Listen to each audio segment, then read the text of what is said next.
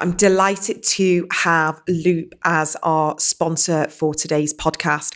And I honestly love this product because I need it so much in my life. And if you are listening to this podcast, you may be aware of noise sensitivity and the connection with ADHD, also with misophonia, which is where you can hear people chewing or eating quite loudly, and it is debilitating. And I suffer from this. And so for me, Loop earplugs have been a game changer because no longer having to hear all of these sensitive noises and this hypersensitivity when you are trying to concentrate or you're trying to work. And I only had this the other day. I was sat next to someone who was breathing so loudly that I couldn't listen to the actual talk that I was meant to be listening to. And all I could hear was the breathing. And I wished I had my Loop earplugs then because if I had, I know I would have been able to concentrate and focus better. And so it really is something that many of us deal with, ADHD and sensory overload. The link is real.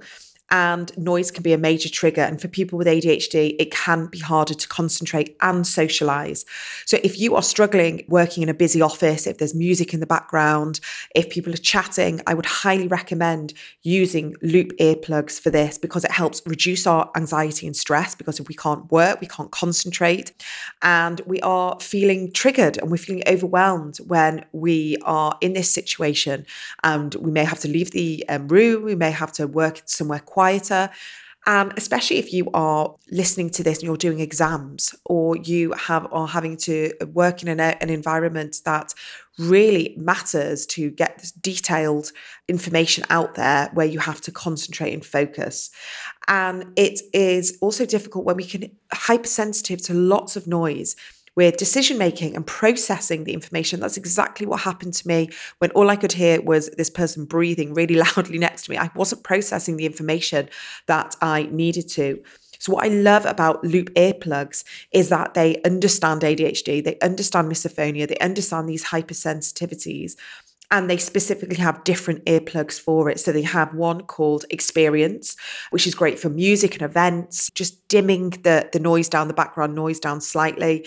And they've also got something called the Loop Engage, which is good for conversation. So say the voice is very loud, it could be really off-putting and difficult to engage and communicate. So if we've got our Loop earplugs in, it really does help.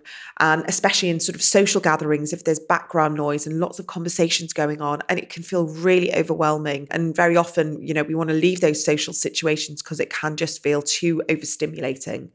So you may also be a parent. And if you are a parent, there's a very high chance you've got an ADHD child in the mix. And we do know about ADHD children, they can be quite noisy. There's lots of energy, lots of stimulus, and they tend to be very sort of loud and noisy and energy. And for us as adults with ADHD, that can be really difficult. So I would highly suggest you head over to Loop earplugs, and I have a discount code for you. I'm really excited to be able to offer this to you. It's 10%. So if you head to the show notes of today's podcast, you will see, you just click on that link, and it will take you straight through to the 10% discount. And then you'll be able to see the different Loop earplugs, which are right for you, and you can make a decision. But if you click on the ADHD section on the Loop website, it will give you more information. Or if it is misophonia that you are wanting more help with, they have a whole section on there. So it's a really fantastic website that really helps you understand where those noise sensitivities are and which earplug to help you with. So just head to the show notes of today's episode and you'll see my Loop discount code and link there. Now back to today's episode. Welcome to the ADHD Women's Wellbeing Podcast. I'm Kate Moore-Youssef, and I'm a wellbeing and lifestyle coach, EFT practitioner, mum to 4 kids, and passionate about helping more women to understand and accept their amazing ADHD brains. After speaking to many women just like me, and probably you, I know there is a need for more health and lifestyle support for women newly diagnosed with ADHD. In these conversations, you'll learn from insightful guests, hear new findings, and discover powerful perspectives and lifestyle tools to enable you to live your most fulfilled, calm, and purposeful life wherever you are on your ADHD journey. Here's today's episode.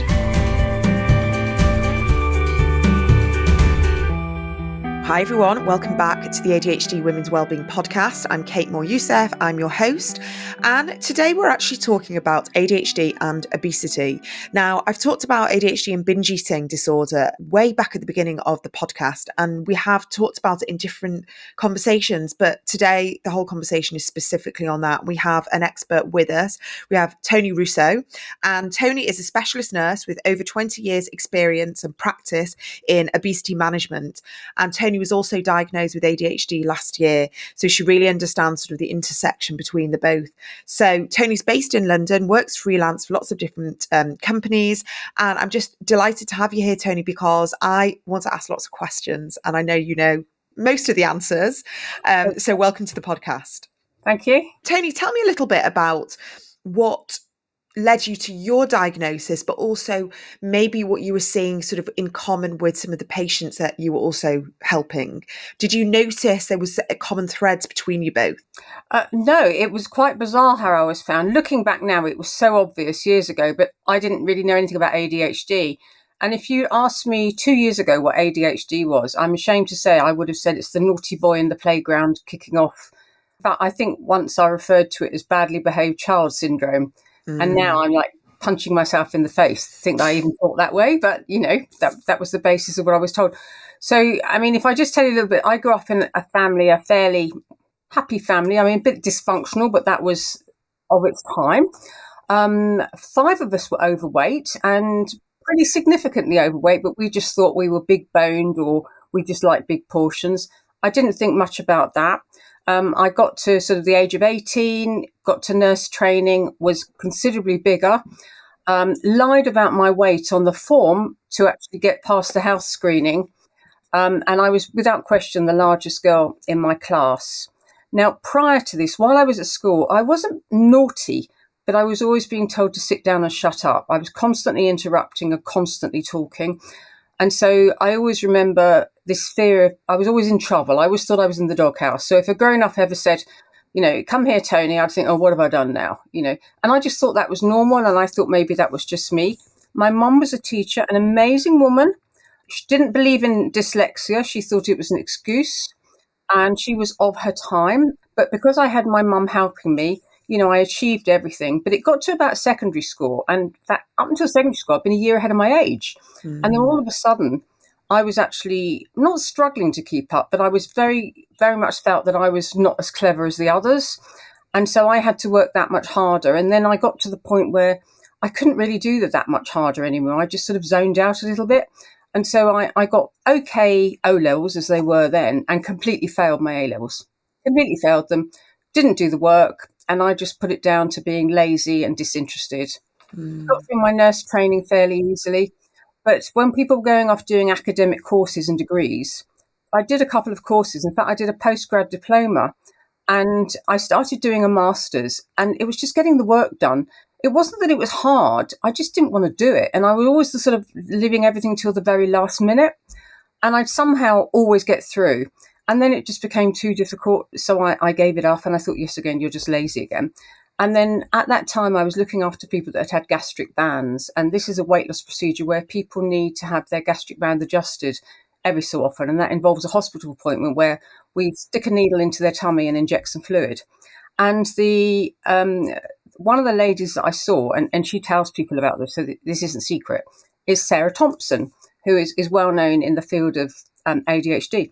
And she said to me one day, you know you've got ADHD, don't you? And I thought it was hilarious. And I said, yeah, of course I have. And then a few years later, she said it again. And then 2 years ago, I started to worry because I was getting so forgetful. One of my colleagues said, oh, it's your menopause. I'd read an article in a magazine and I suddenly thought, oh my God, I'm getting early dementia. And I really believed it. And Sarah happened to ring me for something. And I said, look, Sarah, I'm not in a good place today. I'm really worried. And she went, it's ADHD. I'm telling you it's ADHD. Indulge me. Will you just do the screening test online? And I thought, I've nothing to lose. And as I'm going down the screening test, I'm thinking, So I thought, well, maybe I am. So she convinced me, and I had a little bit of money saved up. So she convinced me to get a formal diagnosis. And part of that formal diagnosis was to send in some forms with questionnaires. And also I had to do like a series of like computer games, interactive computer games. And I can remember getting really frustrated trying to do them. There were lots of them were moving targets and they were time related. I've never been great with timers. And I was getting really frustrated and couldn't do it. And in the end, I ended up crying. And I thought, why can't I do this? And I thought, when I go for my first appointment, they're going to think I'm a complete idiot. So the day I turned up for my face-to-face, I'd been in there 5 minutes and I just burst into tears. And he was, oh, what's the matter? And I said, look, I'm so embarrassed, but I know you're going to think I'm really stupid. And he said, well, actually, I've looked at your tests and it comes out for intelligence. You're actually higher than average. What you've come out for is somebody that doesn't like being under pressure with time, and it's the application. And this just proves. And it was the most enormous weight of relief being lifted off my shoulders. And I suddenly thought, well, I'm not stupid. And maybe I could have done these things. Once I got that initial diagnosis, it was bittersweet, really. There was a lovely feeling about, oh, it's not just me being an idiot. And then the other side was, if only we'd known how life might have been. But I think that it's not overly healthy to think that way, because you just start recriminating yourself and other people. And I think the people around me were a product of their day. A lot of the stuff about ADHD literally wasn't known then. So you can't diagnose something you don't know about. So I thought, well, what can I do to make things better for the future? And so I started medication, and that was just, I mean, it's not a magic bullet without a doubt, but it has made a massive difference. I still can't ever remember names. I'm terrible with names. And I've learned to do things that help me. So it's a standard joke I say to people, never give me a piece of paper because it will be gone in seconds. So everything goes on my phone. I have alerts. I've got, the Apple Watch that alarms. And somebody put on the internet the other day, I thought it was such a clever idea. I used to do sort of 3 and 4 alarms in the morning when I woke up, and it was just an annoying alarm. And somebody said, change the alarm to a different sound and you can name the alarm. So it flashes up on the screen, get washed, get ready to leave. And this was like, wow, this is amazing, because instead of just an annoying buzzing in the background that you can, and instead of saying, well, I can never get to work on time, leave earlier. Yeah. So, I'm not saying that I'm perfect now, but it has made a lot of difference to how I feel about myself. I've still got the rejection sensitive dysphoria, which is getting better, but I still have this sense of always being in the doghouse. Yeah. Yeah. I think, firstly, thank you for sharing your story. Do you mind me asking how old you were when you got your diagnosis? Well, I'm 58 now, so 57. Right. Okay. So Really that's like, late. it's a long time to not understand, isn't it? And I mean, I hear this so often. I mean, your story is obviously unique for you, but it's so common, this thread of just this penny dropping. And I think your perspective is very pragmatic, that, you can't look back, and, people only knew what they knew then. But sometimes that process can be really hard, of like going through and looking back, and the grief and the sadness and the resentment and all the things that sort of come up. But as you say, we can't change anything. We have to move forwards and find tools and strategies and new lifestyle, hacks to help us. But what is interesting is that, when you said Sarah, did you mean Sarah Templeton? Yes. Okay. So Sarah Templeton, who's been on the podcast, is fantastic at spotting ADHD in people, and the amount of stories I've heard her tell of people that she sort of spots in all walks of life. And she is, I would say, she's sort of like almost like a 100% success rate. She's like a guru, and she, her support group is extraordinary. And I live in West London, and I go to her support group in Gerrard's Cross on the first Monday of every month. And in fact, it doesn't take that long, to be honest. But I've learned more at that support group just listening to normal people. And she does get experts in as well. But you've got a cross section there. You've got people from one end of the spectrum. There's like a headmistress of a special needs school.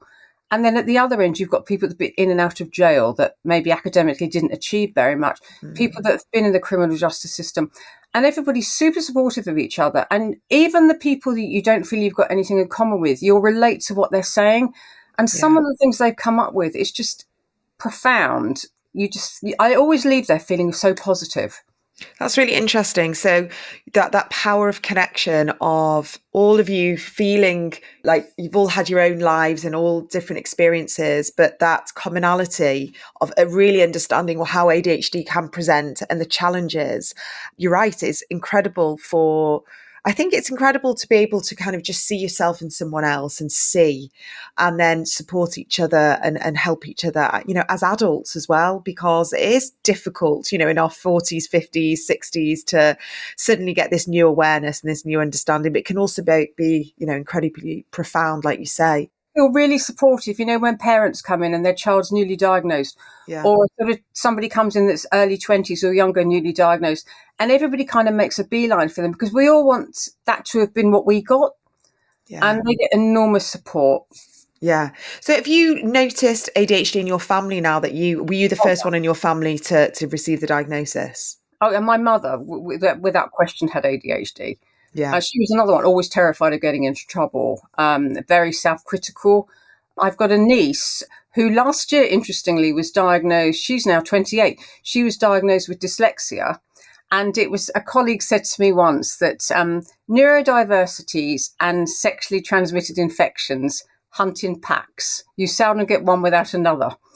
And so if you've got dyslexia, you are highly likely to have ADHD as well. And I look at her now, and of course, I never picked it up when I was younger because I didn't really know anything about it, but it's now very obvious. It really is obvious. And I've clearly got dyspraxia. I mean, I spoke at a conference recently, which was a big deal for me because, I had a bit of anxiety and I thought, supposing it goes wrong, supposing they all think I'm rubbish, the usual stuff that women have. And it had gone really well. And as I went to walk off the stage, I managed to trip on some fresh air and fell down the steps. And I didn't hurt myself, but thankfully they just dipped the lights. So it was only, but I sort of managed to walk pretending that nothing was wrong. And then You styled it out. I mean, I totally relate. And I see this, with one of my daughters, these bangs and bruises and everything. I literally can walk through a doorway and like fall into the door for no reason. And like you say, we now know that if someone's diagnosed with dyslexia, dyspraxia, dysgraphia, dyscalculia, it's very often there's going to be something else going on. It's never just dyslexia. And I think that in itself, people don't even know about, like they're sort of, right, they get the diagnosis for dyslexia, but it's not ticking all the boxes. It's like, well, what else? And it's very often ADHD alongside, dyslexia. So I'm just interrupting today's podcast just to give you a bit of an update on the different events and workshops that I've got going on. I don't want you guys to miss anything. So you may have seen on social media that I have an exclusive event with ADHD pioneer. She's a psychotherapist and author, Sarah Solden. She's been on the podcast. It was about a year ago, and she is incredible. She's written numerous books, but her book, which has been pretty much on my desk ever since I started coaching ADHD women, A Radical Guide for Women with ADHD, is incredible. And I recommend this to so many people who've just been diagnosed. So when she came on the podcast it was a year ago, I said to her, I would absolutely love to do an event with you. And finally it's happened. So this is happening on the 19th of October at 7 p.m. UK time. And we're going to be doing a live conversation interview, but also a Q&A. So if you show up live and you're there, you will get the opportunity to ask Sarah anything you want with regards to neurodivergence, ADHD, and really kind of tapping into her knowledge and wisdom because she's seen it all in her 35 years of being a psychotherapist in this area. So all the details are going to be on my website, adhdwomenswellbeing.co.uk. That's also going to be on today's show notes. Please head to those links, and I promise you, you will not be disappointed with this conversation with someone who really knows her stuff and has all the answers, I hope, for anyone that's just starting this journey with ADHD. And also, if you head to my website, you'll get an update on a nervous system 4-part workshop that I have created. And this is all based on the polyvagal theory. So if you are interested in help with regulating, calming, soothing your nervous system, that you've really noticed that you live in a very sort of hypervigilant, sympathetic state of being in this sort of place where you don't quite feel settled, and you want to be able to find new practical tools and daily practices to help calm and regulate, I would highly recommend you have a look at the workshop series and see if it's for you. There's only a few places left. And finally, just to let you know, the hormone series is still going strong. I can't get over how many people have downloaded it. And I'm adding new content right now. We've got two new speakers that are just going in, Kate Shepherd-Cohen and Nicola Harker. Nicola is a doctor and she specializes in self-compassion. And Kate Shepherd-Cohen created the menstrual cycle support resource, which is going into over 500 GP surgeries as we speak. Both incredible women who know their stuff, who really understand the neurodivergent women, the impact of hormones, and how we can help ourselves through these challenging times. So all the information is on my website, adhdwomenswellbeing.co.uk. Now back to today's episode. So you obviously, academically, you found it challenging, but you've obviously gone on and you've had a very successful career doing what you do in a field that sounds complex on lots of different levels. And obviously this conversation today, I want to talk about this correlation between ADHD and obesity. What are you noticing now that you have this ADHD lens that I guess you didn't have throughout most of your career? And what do you sort of see now that you have this extra layer of understanding with regards to obesity and ADHD? I see a lot of the self-recrimination. So particularly, when somebody typically comes along for weight loss surgery, for example, and regardless of what the government rules are about qualifying for weight loss surgery, in most areas you can't really get through the door unless you've got a body mass index of 50 or above. So you've got to be pretty heavy to qualify for weight loss surgery. And at that stage, the majority of those patients are women and they all feel very guilty. How have I allowed myself to get to this stage? It's disgraceful. And then if anything happens to me, what's going to happen to my children? And if they can't work, I'm a burden on the state. I can't work. The influence is having on my kids. And what we used to do in weight loss surgery was do like a little psychological appraisal. And it was usually for binge eating disorder. And that didn't really show up that many because a lot of people don't typically have binge eating disorder. But what a lot of people do have, what I now do, if I see anybody now, I do the screening test for ADHD at the first appointment, which takes 10 minutes max. And some people, straight away they're not, but some people you can see the threads. And I usually raise the subject with them and say, had you thought of this? And sometimes, particularly because of the recent TV program, they go, no, everybody's on the bandwagon now. Everybody's got a bit of ADHD, which they haven't. But some people said this might be an issue. It might be worth considering. So if somebody's serious, then I will go through and I'll even download the right to choose letters for them, fill them in for them. But I think the difficulty you get with ADHD is the compulsion. And, sometimes you shouldn't do something, but you just can't help it. When you're desperate to go out and you've got a time, but you're still playing Candy Crush. Yeah. So just one more game. And you're going to be late. And I think for me, I got into obesity because I was living with obesity. So I got to nearly 22 stone. So I had weight loss surgery, 20 something years ago. And I lost the bulk of my weight and then I had revision surgery. But I always stayed at about a stone more than I am now. And I didn't want to get obsessed with weighing. So I'd wait until my clothes got a little bit tight. But it was always still a struggle. And I knew I was never going to be able to get this out of my head. And I kind of quite compulsive. There are certain foods I just wouldn't have in the house because I can't moderate. I can't have one or two biscuits. I want the whole packet. And then when I started my ADHD medication, my appetite went. And before I knew it, I dropped a stone. And I suddenly thought, what's going on here? And at that point, I thought, you know what? Why are we doing these operations on people when there are other alternatives? And I'm not saying for 1 second that weight loss surgery is wrong or there isn't a place for it. But I do actually wonder if a lot of people now have undiagnosed ADHD, and particularly the warning bells will be those that have maybe had a history of drug misuse or alcohol misuse in the past. Because you often get this transference, don't you, where if you give up alcohol, you turn to smoking, you go out smoking, you turn to something else.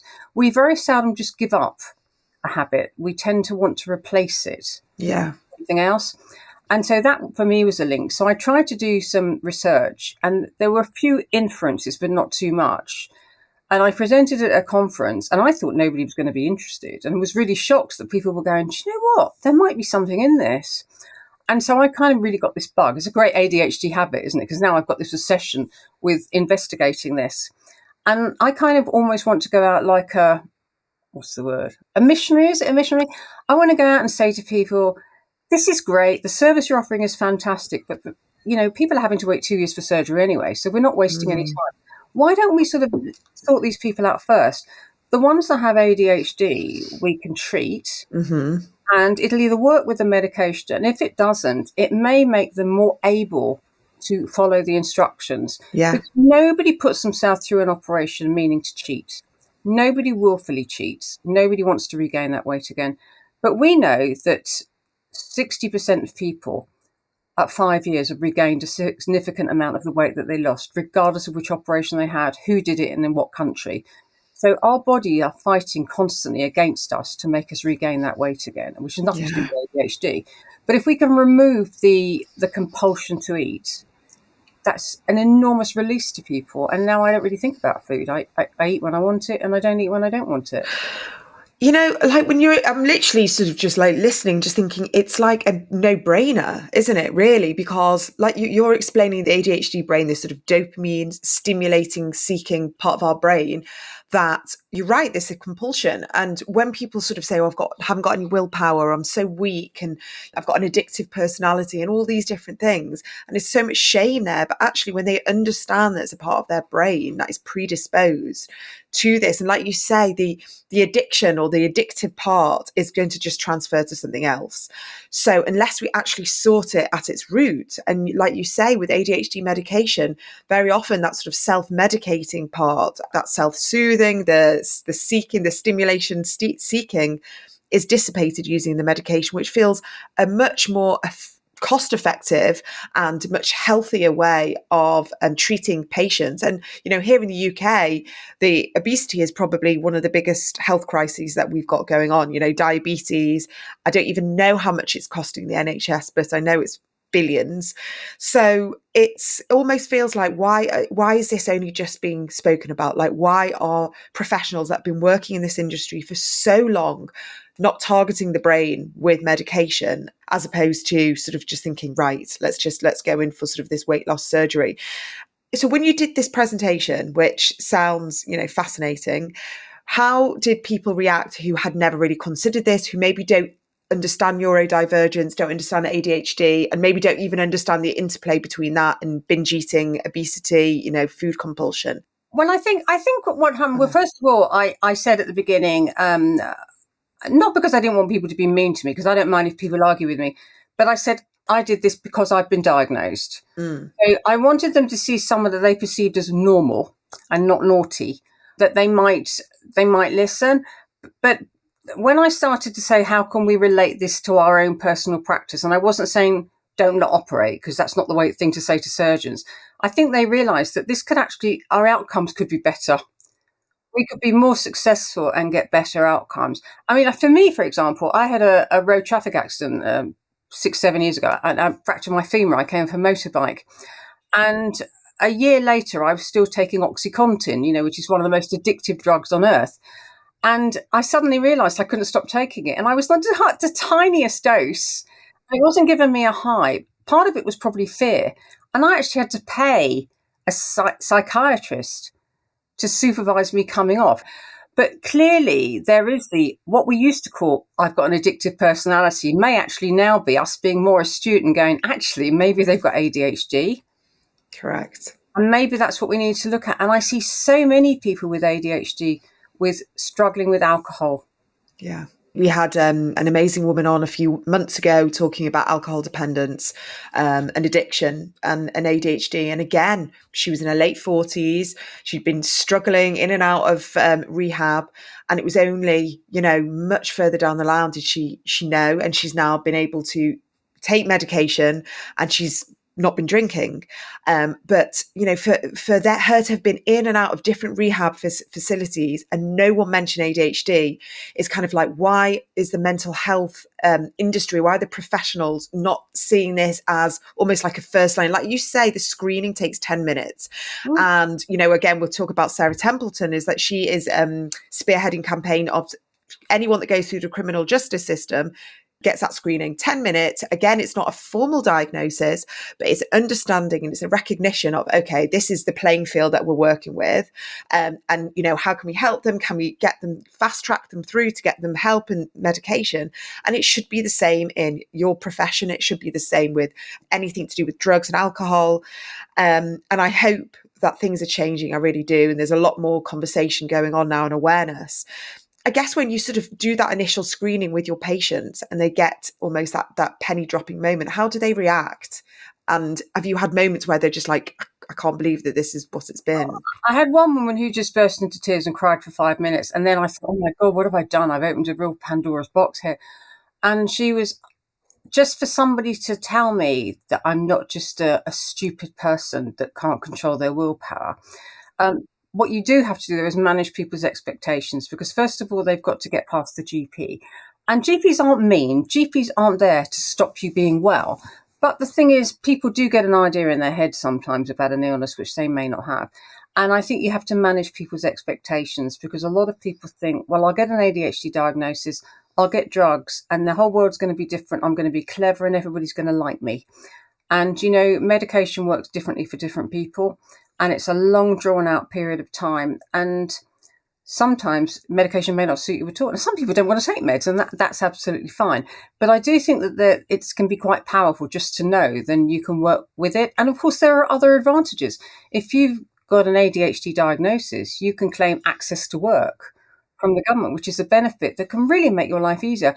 And it's not like, oh, it's another benefit you're paying out to people. It's serious practical stuff like coaching, noise cancelling headsets, stuff to enable you to work as well. It's like if somebody's got a leg missing, it's like giving them a prosthesis. You're not giving them money, but you're helping them to have the same advantages as somebody that has two legs. It's more like you're getting a level playing field. So there are various advantages to knowing. Mm-hmm.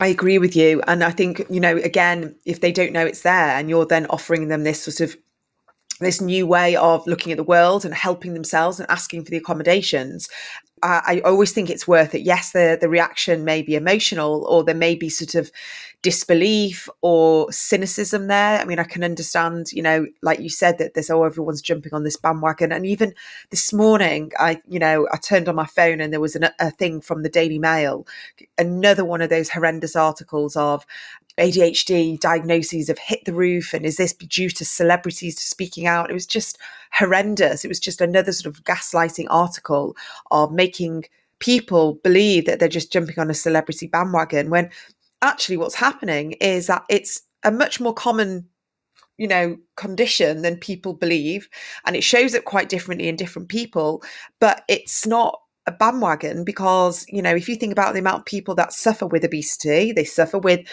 disordered eating, addiction issues, emotional dysregulation, anxiety, depression. If you think about that, it's quite, within my group of friends, it's probably 1 in 5, 1 in 7. And those are pretty much the stats that we're talking about. Maybe And we again, accept each other. Exactly. Exactly. Yeah. That's the thing, is when one of us gets diagnosed in a friendship group, very often it's sort of like a bit of a dominoes effect as well, isn't it? Because we're more likely to be friendly with other neurodivergent people as well, or be married to them, or whatever. I saw a lady the other day who in the past had been very, very overweight. And then in her 20s, she'd moved to London. She'd got a cocaine habit, lost a load of weight, come off the cocaine and turned to alcohol, and still remained quite small. And she'd come off the alcohol and has been sober for a year, which is magnificent. She did the testing and she looks quite high for ADHD, went to her GP with the results, and his words to her, "You've got an addictive personality. Do you think it's fair on your family," talk about guilt tripping, "that you're going to maybe get diagnosed for a condition that's going to give you speed?" Oh my God. Oh my God. I just can't, because that just it makes my blood boil, because they are the gatekeepers. And like you say, listen, GPs are doing the best they can, and I know a lot of GPs listen to this, and it's incredible because they are listening because they are struggling with resources themselves. or they're listening because they want to help their patients, or there's quite a lot of GPs out there with ADHD themselves, and they're struggling with the paperwork, the admin, they're struggling with sort of the day-to-day, sort of just sitting in an office, and they are kind of, they're burning out. They, really are. This is what I'm hearing. But with regards to the GPs that are not willing to open their eyes, and they're not willing to sort of start thinking outside of the box a little bit, that really upsets me, because what happens is people come to me and build up this confidence, but also courage to go into their GP. They may have been sitting on information and little articles and podcasts and all this, and they finally, drop me a message and say, I think I've got ADHD. What do I do now? And I say, go and make an appointment, speak to your GP, but advocate for yourself. Make sure you have done an online, assessment form. Make sure you have maybe listed some things, kept a little bit of a journal, because unfortunately, if we don't go armed with a little bit of evidence or something to back up our claim, it can often just be dismissed. And I wish... It helps the GP to determine, because at the end of the day, remember, if it's ADHD, it will have started in childhood. Exactly. If you've just been like this for the last year or two, that could be something else. And of course, a lot of people get misdiagnosed with bipolar, but it could go the other way as well, couldn't it? Because if you've got bipolar and you've got the ADHD symptoms, they might apply to you. So, the GPs do know this. And I think that, you do have to manage people's expectations, because if you take right to choose out of the equation, in my area, if I went to my GP tomorrow, I mean, I have a great GP, but if I went to my GP surgery and they referred me on the NHS, I'd be looking at a 3-year wait. And they do have to manage that for people and say, do you realise it? It's going to be a tricky road. They just need to understand that. So someone who's listening now and they are really relating to maybe your sort of type of patient where, obesity for them has been a lifelong struggle, and they've maybe seen it in their family, maybe weight loss surgery has been a consideration for them. Where would you direct people? What would be your channel for them to go through now they have also got that ADHD awareness? Would you say get that diagnosis? I'll get on the list for ADHD, because you don't know, even with right to choose, they say 6 months, it's getting longer because these people can't cope with the service. You're not wasting any time. Use the time you're waiting. So you wait for ADHD and you also wait for obesity treatments. There is a middle ground at the moment that if people are living with a BMI of greater than 30, they may well qualify for medical treatment with sort of GLP-1 drugs, which are the drugs like Ozempic. Now, they are fantastic drugs that have been used extensively for for diabetes. And we now know they work well for obesity at higher doses. And one of them, which is Ozempic is the lower dose, and there's a higher dose called Wegovy, which is going to be given to people living with obesity. However, again, managing expectations, they can't produce enough. There is a worldwide shortage. So regardless of what people see in ads, it's probably going to be at least 6 months before these drugs become widely available in the UK. But for a lot of people, they are transforming. And that may well be the answer for some people. So I would say get referred for everything and see what comes first, because none of them are mutually exclusive. Nobody says to you with ADHD, you're on the pathway for weight loss surgery, so we're not going to treat you. And you may well find as you're going along that you think, actually, this is more of an ADHD thing, and that's fine. But I would say take all the help you can get. That's what I believe. But just be mindful if you see adverts. So if you see adverts at the moment, we've got Ozempic in. You see it all the time. And when you phone them up, they haven't got it in, but they want to add you to their database for when it does. And these are private ads. So people will know when this drug is launched in the UK. Okay. No, thank you for that, because first of all, I'm not hugely familiar with any of these drugs. And I did see an article about a sort of a weight loss or appetite suppressant drug. And I presume this is kind of what we're talking about. They're injections, and they're usually once a week, or some are once a day. And they're great, but we can't get them. Is this what Boris Johnson had? I feel like I read about it. Yeah. And then he said it made him very ill there or something. It can do. And you can feel a bit lousy for the first couple of weeks, and it usually passes. For some people, it just doesn't work for them. With some people, they just feel rubbish all the time. And there's a tiny percentage of people, about 5% of people, that it just doesn't work. And we don't know why. I mean, I guess it's with ADHD medication as well. I mean, there's a huge amount of stigma, fear, especially listen what the GP said to your patient saying I'm going to put you on speed, is that it's just lack of education and awareness. But we also know that certain ADHD medications work brilliant for one person, and someone else can't tolerate them. And that, I think that just adds to the stigma and the taboo of ADHD, of this, medication sort of being it obviously being some form of stimulant, amphetamine, but also a lot of people sort of turn around and go, I had to come off it because it just didn't work for me. But it's also great to know that there's a lot of people that it's worked very well, and it's really helped, up their quality of life, and it's helped them maintain a good career, relationships. And I have always said on the podcast that I'm very pro-choice with medication, and I'm very sort of happy to help people with lifestyle and mindset and emotional sort of tools and strategies if medication isn't for them, but also to bolster their medication with that as well, and really offer people as much autonomy as they can with, regards to their ADHD diagnosis medication journey. So, I mean, you said yourself that you're on medication, but it's not a magic bullet. Are you finding that you're happier and living a better quality life on it though? Oh, without question. In fact, I spoke to the guy that looks after me the other day, and I said, I'm not sure it's working, And he said, go without it for 5 days. And by day 3, I'm like, I want it back, I want it back. And I was having this lull in the afternoons, and I was actually on the maximum dose. And he said, try 500 milligrams to a gram of omega-3 oil at 2 o'clock in the afternoon. And I thought, oh, he's just making me feel better. And it works. I was astonished. It really does work. So there are a lot of great ideas out there, and just tweaking it. And if you don't feel it's working, maybe go a day without, and then you'll realize that it does work. If I give one piece of advice to healthcare professionals, is I worked in NHS complaints, which was a very thankless job in the past. But there are 2 themes to every complaint: attitude and communication. And how you present something to somebody makes an enormous difference. Like saying, well, you can't have it because you've got a bad heart, feels like you're telling somebody off. Whereas if you say to somebody, this drug that you like would not be suitable for you because it would aggravate your heart condition, but there are alternatives and we're going to give them a try. It's just how you phrase things. Or you may get referred and this may not be your problem. It may be a different condition, but we can go along that path if you like.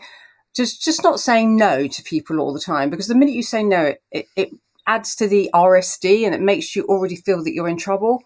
Yeah, absolutely. And also, there are always alternatives. I do believe that. I mean, I've spoken to people who have tried, 2 or 3 different types of medication until they get that right one that really works for them.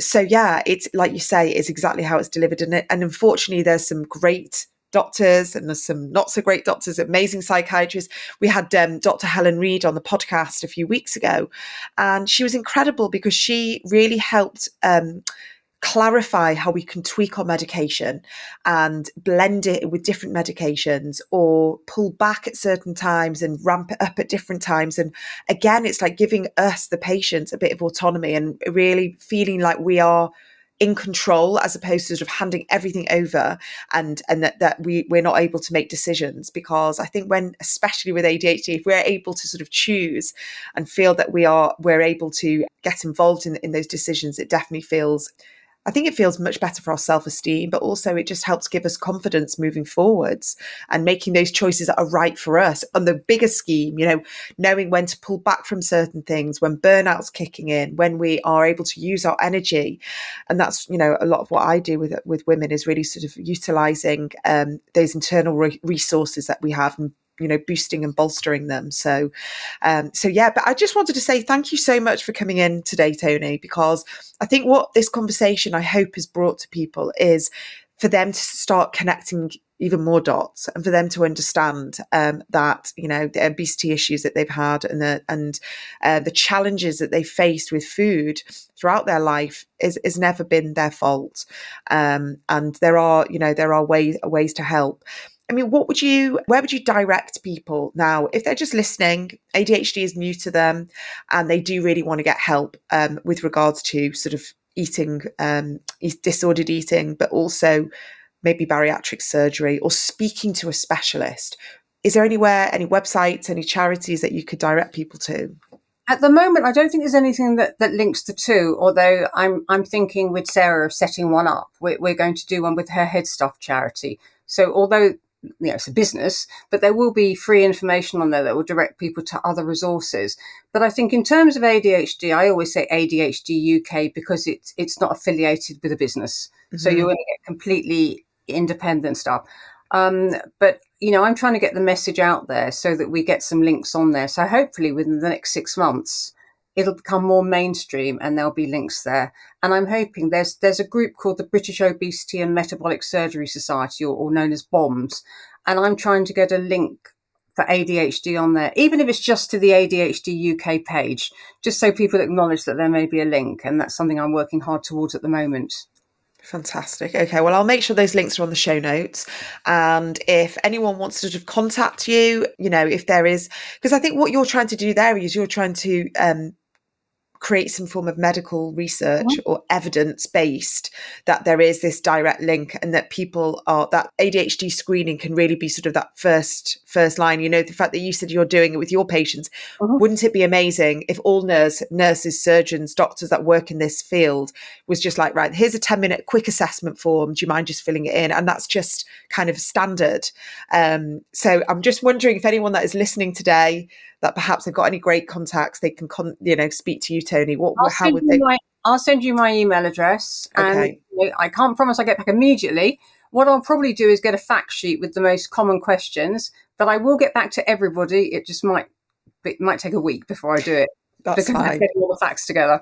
Great. Okay. Well, thanks so much for your time, Tony. Really great talking to you. Cheerio.